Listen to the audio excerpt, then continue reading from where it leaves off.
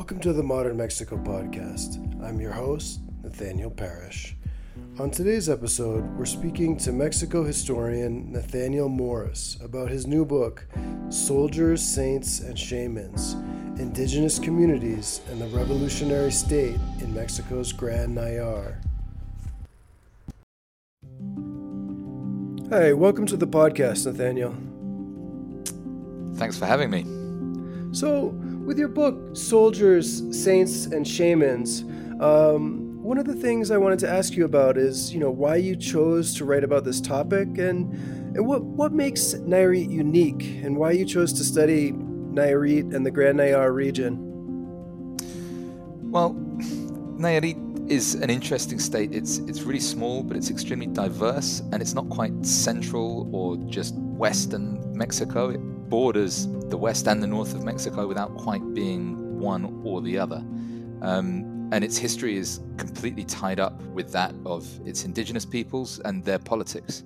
So the Nayarit people, often known as the Coras, they were the last indigenous kingdom to be conquered in 1722, which is like a full 2 centuries after the conquest of Tenochtitlan. And that's kind of where the state was born, if you will. Even the name of the state today, Nayarit, is named after them.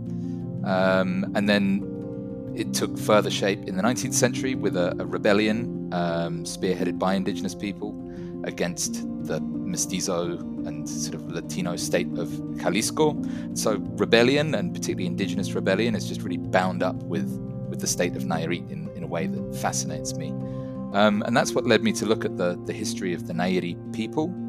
But then a second key fascinating thing is that you can't really understand Nayarit history without looking at their indigenous neighbors in Durango and Jalisco.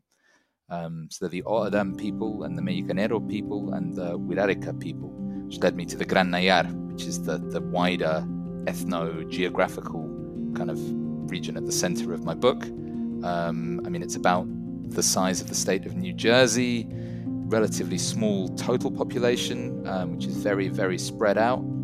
And it's about 90% indigenous. Many of them still speak very little Spanish, and it just feels very different to the rest of that part of Mexico, and really kind of special. I fell in love with the place and wanted to write about it, basically. Okay, great. And so it seems like it's a region of Mexico that kind of has some unique and interesting geography and history, and maybe some of the key concepts from this part of Mexico would help us understand Mexico in general. And with that in mind, I wanted to ask, what's the big idea that you want readers to take away from your book? Basically, it's that indigenous communities, however traditional they might appear, aren't actually primitive. They're not our living ancestors. They don't need updating or bringing into the present day. They don't need outsiders to save them. And these have all been state policies over the years, from we need to conquer these people, we need to assimilate these people, we need to save these people from their primitive customs, we need to make these people modern. But similarly, they're not kind of perfect societies, they're not ideal communities, they're not living some kind of primitive communist dream. These are places that are just as much a part of the modern and contemporary world as anyone else, as any other community, with all of the problems and internal fissures and deep issues that might entail. But they're also communities that have struggled really hard, and for really good reasons, to hang on to their languages, their religious practices, these really distinct forms of political organization, and their unique relationships with their own local landscapes. These are really distinct aspects, culturally, politically, economically, of these communities that essentially work really well for local people and for local environments as well. Especially if we're looking at them from a really, really long-term kind of perspective, the fact that these people have been living in some ways fairly inhospitable mountains for thousands of years and are still there doing that is testament to the value I think that their cultures and practices have. And yeah, I'm hoping that my book does a little bit to show people that these traditions, ideas, cosmologies, myths, languages, and all the rest of it are modern and important and worthwhile and should be respected and valued. Okay, great. And I also wanted to ask you a bit about the process that went into the writing. And I'm wondering, what's the most interesting experience that you had while working on your research? I mean, the book is based on quite extensive fieldwork conducted over the course of 4 years of intense PhD study and then several years on either side of that, revisiting these places and getting to know them. And so I did lots of quite hard travel, walking and hitchhiking and riding horses to really get to know this land and the people that live in it. So I had a lot of very intense experiences with local people, especially because these mountains are prime opium poppy growing territory. So, there were occasional run-ins with armed narco convoys and military checkpoints and all sorts of stuff that, in the UK, I certainly don't encounter very often. But the most interesting thing, I think, for me really was taking part in the Semana Santa, the Easter festival, up in one of the Nayarit communities, which involved 5 years of heading there every Easter to basically run around in a loincloth covered in various kinds of traditional paint, holding a wooden sword, and spending 3 days basically running a marathon each day and fighting with other dressed up loinclothed young men, which was definitely not something I've ever done before and probably won't do again, and was just kind of mind-blowing in all sorts of ways. It gave me a real in-depth crash course in Kora culture. Okay, wonderful. And I'm wondering, over the course of doing your research, who's the most interesting character that you found out about and wrote about in your book? There are lots and lots of really interesting characters, revolutionaries,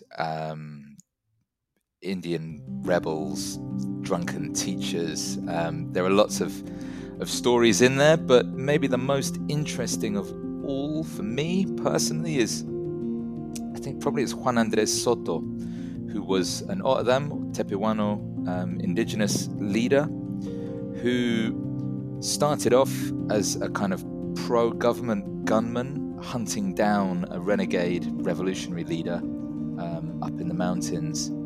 He then became the military chief of his community, and after about 5 years of serving the government, was persuaded to switch sides and back the Catholic Cristero rebels, despite himself being a fervent practitioner of Otadam religion, which is not particularly Catholic and very much not Orthodox at all.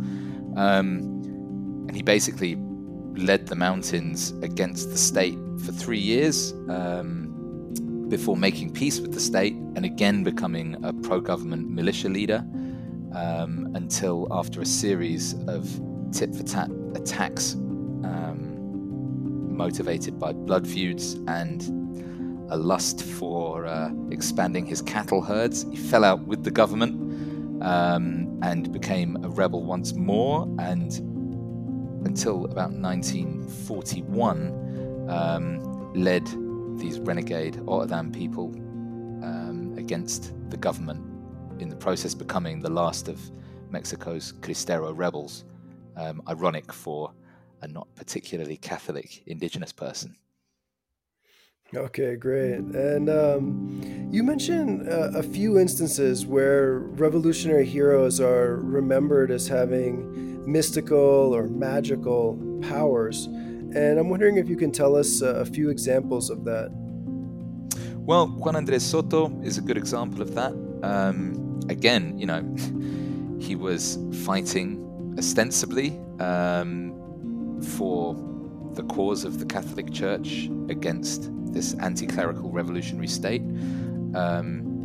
while himself being a practitioner of various kind of shamanic religious practices. And he's still talked about in the region today as having amassed this kind of charismatic spiritual power, either through doing a deal with the devil one dark night down in a canyon, where he was given a massive black horse and a sword by the devil himself, which kind of imbued him with this power.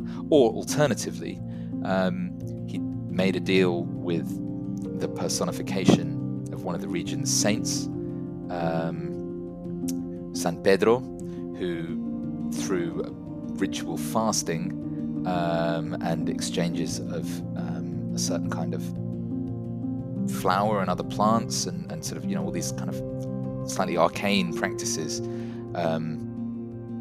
agreed to give him this kind of supernatural power. And this is a tradition in Mexico, in oral stories, traditions passed down about all sorts of important men and to an extent women, including Emiliano Zapata. There are these supernatural stories told about him as well. But at local level, they're that much more kind of evocative and really reflective of some of the distinct practices and beliefs and worldviews that survive in these mountainous corners of the country. Mm-hmm. To me, it seems like there's something there where it's important to local people to remember the heroes that fought for their community as being, fundamentally different and unique compared to the representatives of Mexico's national government who are attempting to make, forays into their community or to alter the existing political arrangement. And I know that in the book, you talk a lot about this immense, cultural, political, economic, and geographic division between the center and Mexico City and these outer-lying, remote, and mostly autonomous communities. And it stuck out to me that you found examples of representatives from the national government in Mexico City who referred to non-Spanish-speaking locals as, quote, primitive or, quote, profane. And I know that you also talk about indigenous communities that viewed mestizo outsiders with immense suspicion. So overall, we have this dynamic in your book where we see the federal government as being forced to confront a really complex reality that exists in the country's most isolated communities. And I have a couple stats that I want to mention. In modern Mexico, we know that tax collection as a percentage of GDP is only around 16%, and that's about a third as high as in the Nordic countries.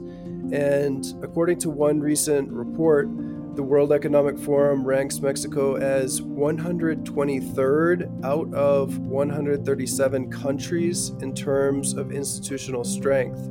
So we know that in Mexico, basically, you have this dynamic where tax collection is very low, and in general, government institutions are quite weak.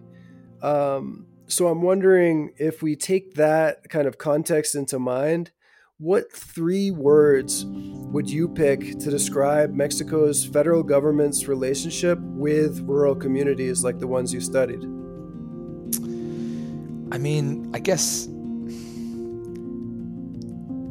if a hyphen can join 2 words together into one, then my three words would be deep-rooted, conflicted, and unsatisfactory, to which I'd add probably for both parties. Rural communities have been an absolute pillar of the post-revolutionary Mexican state in many ways. They've politically propped up the regime at many of its most kind of intense crises. Peasants have been there to literally defend the revolutionary state and system. Rural communities have also, in terms of expelling their inhabitants to the cities, have been urbanization and deruralization have been pillars of economic growth and development in Mexico, and that's a big part of the Mexican miracle, they used to call it. But it's a very kind of contradictory relationship. It's definitely not one-sided, because I think a lot of historians have stressed the extent to which the relationship between rural communities, peasant communities, and the state is always negotiated. But at the same time, those negotiations often end up in neither side quite getting what it wants from the relationship, which breeds suspicion amongst rural people and kind of condescension amongst the urban political elites. And I'm not sure that that's massively changed, despite AMLO's kind of proclaimed fourth transformation. Okay, great. I know that, I think that some of those dynamics that you describe in your book kind of resonate with me as being dynamics that, continue to exist and probably will continue to exist, for decades to come in many areas of Mexico. And in my book, I wrote about self-defense groups, cartels, and state security forces in the avocado growing region of Mexico. And I remember that one avocado grower told me something pretty alarming. He said, quote, "The government doesn't rule here, but it's under control," unquote. And he also told me, quote, "We're stuck between the government and organized crime. It's not a permanent solution," unquote. And recently I've seen Michoacan in the news because of the ongoing conflict there between armed civilian groups and organized crime groups. And one of the things that I've seen is that there is a case where local people have become so frustrated with the Army and the National Guard's inaction to fight organized crime groups that they've set up a barricade around a military base, and they've forced the Army to deliver food by helicopter to the soldiers that are staying there. But the basic dynamic is that the local people feel like they're on their own when it comes to fighting, modern groups of criminals or bandits who are operating in the area, and they feel like the Army isn't protecting them. And I'm wondering, for you, when you see stories like that coming out in the news, do you think that the current dynamic in Michoacan is similar to what you researched in Nayarit? Yeah, there are some very clear parallels, especially when it comes to this kind of, armed negotiation strategies on the part of rural communities, whether that's barricading themselves, in around a military base, or what we're seeing in Tancítaro and other avocado-growing parts of Michoacán, and also in indigenous communities like Cherán and Ostula, and also throughout Guerrero, just next door, where peasant communities arm themselves or are armed by the state, because where these weapons come from, there are multiple sources, in order to kind of defend themselves. The phenomenon of communal militias, which back in the 1910s, 20s, 30s, 40s, and indeed into the 1970s, they were called defensas sociales or defensas rurales. The idea is that they're self-defense forces. That's definitely echoed with the autodefensa name these days. And in many ways, they kind of played a similar role in defending the indigenous communities of the Gran Nayar from, I guess, what what is the kind of the equivalent of narcos today, were these, bandits and kind of armed rebels back in the revolutionary days. But in the same way as the autodefensas have done, often inspired by the need to defend their communities, the leaders, and just sort of young, heavily armed men in general have then assumed positions of kind of inflated power within their communities in ways that have offended other members of their rural societies and caused internal conflicts. There is a tendency towards kind of boss politics, caciquismo, in rural Mexico, that is really, really important in determining the local dynamics of the revolution, and remains really important today in terms of the course of the drug war and all of the other kind of smaller conflicts that are bound up with this organized crime versus various state institutions versus civilian groups versus renegade members of state institutions.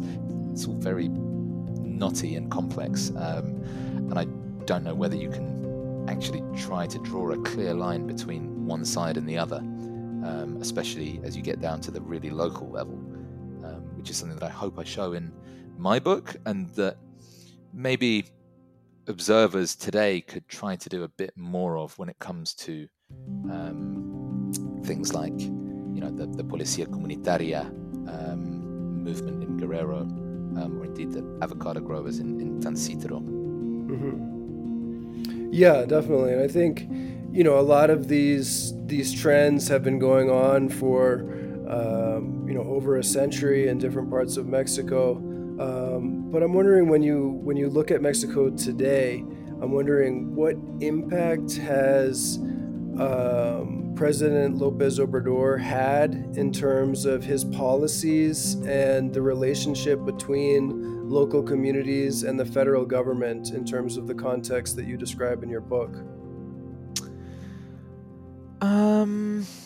Well, I mean, his raising of pensions and increased payments to rural communities, payment of child support directly to grandparents looking after grandchildren, for example, has definitely made a lot of my elderly indigenous informants very happy. I have heard people calling him Tata AMLO in exactly the same way as certain people still refer to President Cárdenas as, Tata Lázaro. Similarly, Sembrando Vida, the kind of reforestation program that aims to give direct payments to indigenous communities in exchange, or rural communities in general, in exchange for their replanting forests that have been ravaged over the last 70 years. That the idea is really popular. Mm-hmm. How well Sembrando Vida is working in practice, I can't really say. I think it varies from community to community. But so he has some ideas that are definitely popular, but as always with the Mexican state and these more rural, more remote areas that are poorly served in terms of infrastructure, and in terms of kind of committed state official presence. Yeah, I don't know, like how well these policies are being implemented, how much they are really benefiting the communities as a whole, as opposed to a sort of small clique of political mediators, another kind of bunch of caciques, basically. It's too early to tell, but I can't say that I'm like massively positive. And I mean, more than anything, AMLO's continued with a policy of the selective killing or capture of drug traffickers, continued eradication campaigns against rural poppy plantations, and that means the indigenous communities at the center of my research, who kind of are who my book is really about, are still absolutely bearing the brunt of the drug war. Violence has only increased in the Gran NAYAR over the last few years. Drug trafficking organizations are ever more deeply embedded in the local communities, and not in a particularly happy way in most cases. These are outsiders who have violently enforced control over formerly autonomous small-scale drug producers, and are basically doing their best to force a kind of really voracious and violent new style kind of feudalism on these groups who previously had grown a little bit of poppy here, a little bit of marijuana there, as cash crops, without being any more deeply involved in the nuts and bolts of the drug trade in its global form. And AMLO has done nothing to kind of lessen the impact of that on local communities. Indeed, he's doubled down on some of the worst tendencies of his predecessors there in terms of militarization. Okay, so it sounds like we have a kind of paradoxical situation in Mexico where we have some very ambitious proposals and sometimes disappointing results when it comes to policies actually being implemented or institutions being built or strengthened. And I'm wondering if you had to look at that and put a grade on it. What grade would you give President López Obrador for his efforts to build up Mexico's government and extend government control into these remote and rural regions in Mexico? Well, I'd give him an 8 for presentation, but a 4 for genuine effort. Okay, wonderful. And if we had to do the U.S. system of A through F, what would you pick for our U.S. listeners? A B plus, and for presentation, he talks the talk, and the whole idea of the fourth transformation is a beautiful one. It works great when he's giving his stump speech. But yeah, he's getting a D for me when it comes to actual implementation of really genuinely positive change, at least in the communities that I've been working in. But he's halfway through his 6-year term. We will see whether post-pandemic things pick up a bit. Sure. Yeah, I feel like it's something that I see is, especially among foreign observers, there are people that are reading or listening to AMLO's speeches and continue to be very optimistic about his program. And then there are people that are studying, the actual impact of his policies at the local level in different communities, and they're a bit more disappointed or a bit more negative in their assessment. So it seems like if maybe there's one big takeaway, it's, as you said, there's a big gap between the presentation and the results. And that actually is a great transition to the next thing I want to talk about. I think that your research really highlights the nuance that's required for understanding local dynamics. And in your book, from chapter to chapter, it often seems like the battle lines weren't ever really starkly drawn between white and indigenous, religious and secular, and progressive and oppressive communities. And right now, it seems like in Mexico and in many other countries around the world, some politicians are working to frame the public discourse in simple and really hyper-partisan terms. And I know that Mexico's President López Obrador has often seemed to embrace a strategy of dismissing his critics as, quote, conservative or corrupt, or calling them being backed by foreign corporations, dismissing feminists or dismissing human rights activists or environmental activists or marijuana legalization activists as being, illegitimate and, not proper critics of his honorable intentions as president.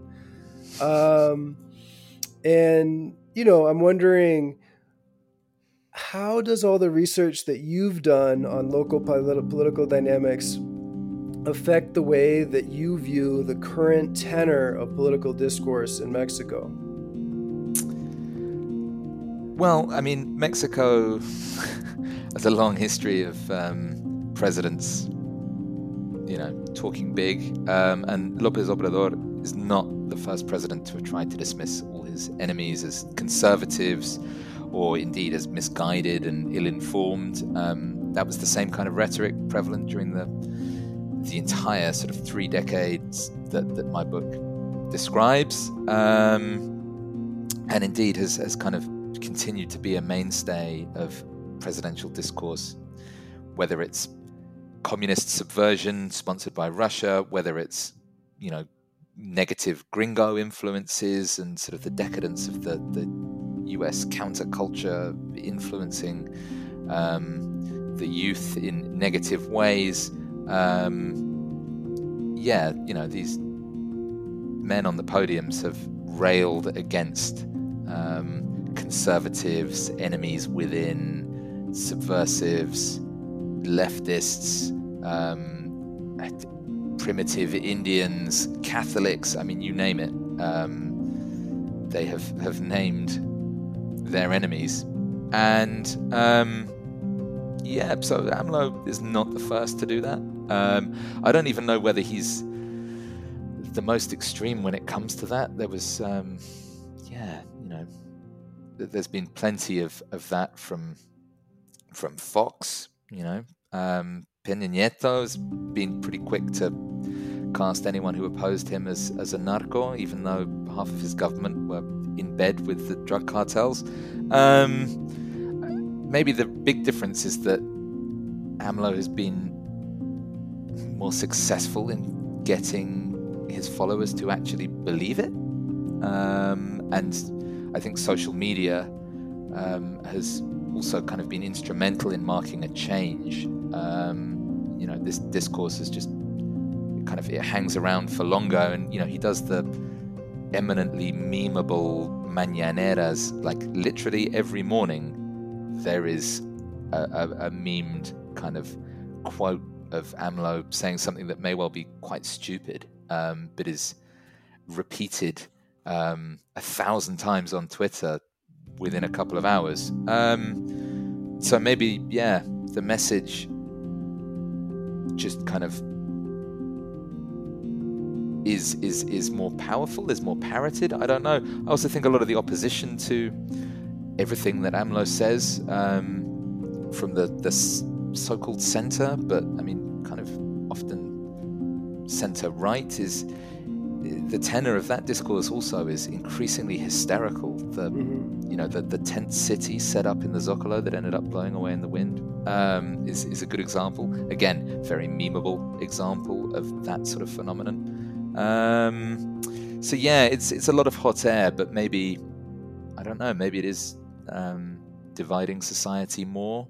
But Mexico has always been a deeply divided society, so I don't know. I try not to worry about that too much. It's disappointing as for me, someone who identifies, I guess, as a fairly left-wing person, that the first self-declared left-winger to sit in the president's seat since probably, López Mateos, is so deeply socially conservative and outspokenly so often. But I guess as a historian I have the luxury of cynicism. I honestly think that having the historical perspective might be very helpful in this particular situation, because I think part of the issue is that AMLO himself, frames his government as being a fundamental break from the past, and he doesn't kind of consider himself to be one more leader who has 6 years to implement some policies and do something. He says, before me there was only corruption, and now there's a total change, it's a total revolution. And I think that the standard that he has set for himself probably contributes to some of the hysteria and the way that people are debating his the things he says every morning and some of his policy proposals is discussed in such a hysterical way because it's not viewed as being, just policy changes and minor reforms over the next 3 years. It's supposed to be a fundamental change that will be remembered for centuries in Mexico as one of the most important linchpins in Mexican history. So I think it is super helpful to kind of hear the perspective of historians and just hear like, yeah, well, a lot of the discourse that we're hearing today probably sounds somewhat similar to some things that we heard in the in the 70s or in the 80s or even earlier in Mexican history, or probably in the time period that you discuss in your book. There was probably quite a bit of very heated partisan vitriol being pushed out at that time, more in newspapers than on social media, but it was probably still there, and people probably felt very strongly one way or another. And maybe it's helpful just to know that what we're seeing now isn't a total break from that history. So I wanted to kind of close out here with a couple of fun questions. I wanted to ask you that in the time that you spent in Mexico, what is the favorite cantina that you've discovered while visiting Mexico? Ooh. Last time I was in Mexico, I stayed with a friend in Milpa Alta, in the far, far, far south of the Federal District. And we crossed from there over the state line into the Estado de Mexico to go to a real old school pulqueria that produces its own pulque. And I don't know its name. I think it was La Bicicleta, because the old dude that runs a pulqueria because he's too old now to deliver pulque by bicycle to the local villages. And so they come to him now. But yeah, an absolutely great spot. There's also the Bar Belmont in Durango, founded in 1952. There's often a blind old guitar player banging out local corridos in the corner, and it's just that's romance in Durango right there for you. Okay, great. So two scavenger hunts for some listeners to try to find at some point in the future. And what about your favorite cafe or coffee shop? I mean, my experience with coffee in Mexico has been mixed, because as well as producing some amazing coffees, Nescafe is so prevalent. But when I'm in Mexico City on the weekend, I like to head into the downtown, and the Café Villarrías near the Mercado de San Juan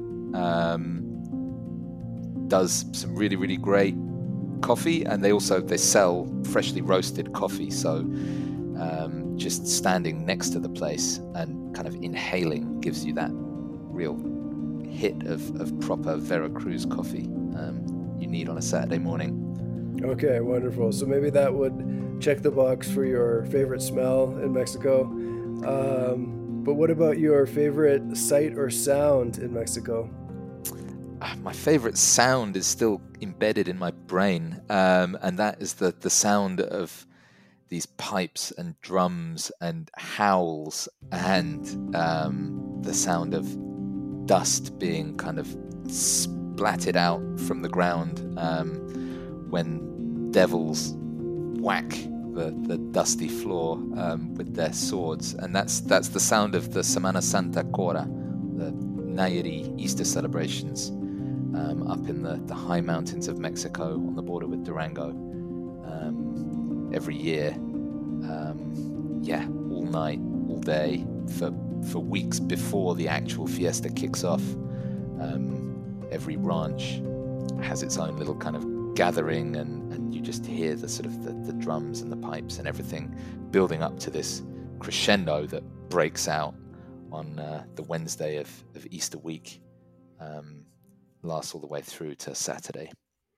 Sure. Yeah, well, that sounds like definitely a unique experience, and something, to be honest, that I hadn't hadn't heard of and didn't know about. So I think it's something that listeners can check out, and that I can check out and try to learn more about in the future. So again, I just wanted to say, that I really got a lot out of reading your book, and I wanted to say, thank you so much for joining us on the Modern Mexico podcast. Man, absolutely my pleasure. Thank you so much for the invitation and the really, really interesting conversation. I look forward to continuing that over the coming months, years, and hopefully having more positive things to talk about next time. So come on, AMLO. All right, great. Thanks so much. Thanks again for joining us for the Modern Mexico podcast. Nathaniel Morris's book, Soldiers, Saints, and Shamans, is available on Amazon or at your local bookstore. If you haven't already checked it out, give a listen to the last episode of the Modern Mexico podcast, where we speak to Mexico historian A.S. Dillingham about his new book, Oaxaca Resurgent. The next episode of the Modern Mexico podcast is coming soon. Until then, hasta luego, amigos.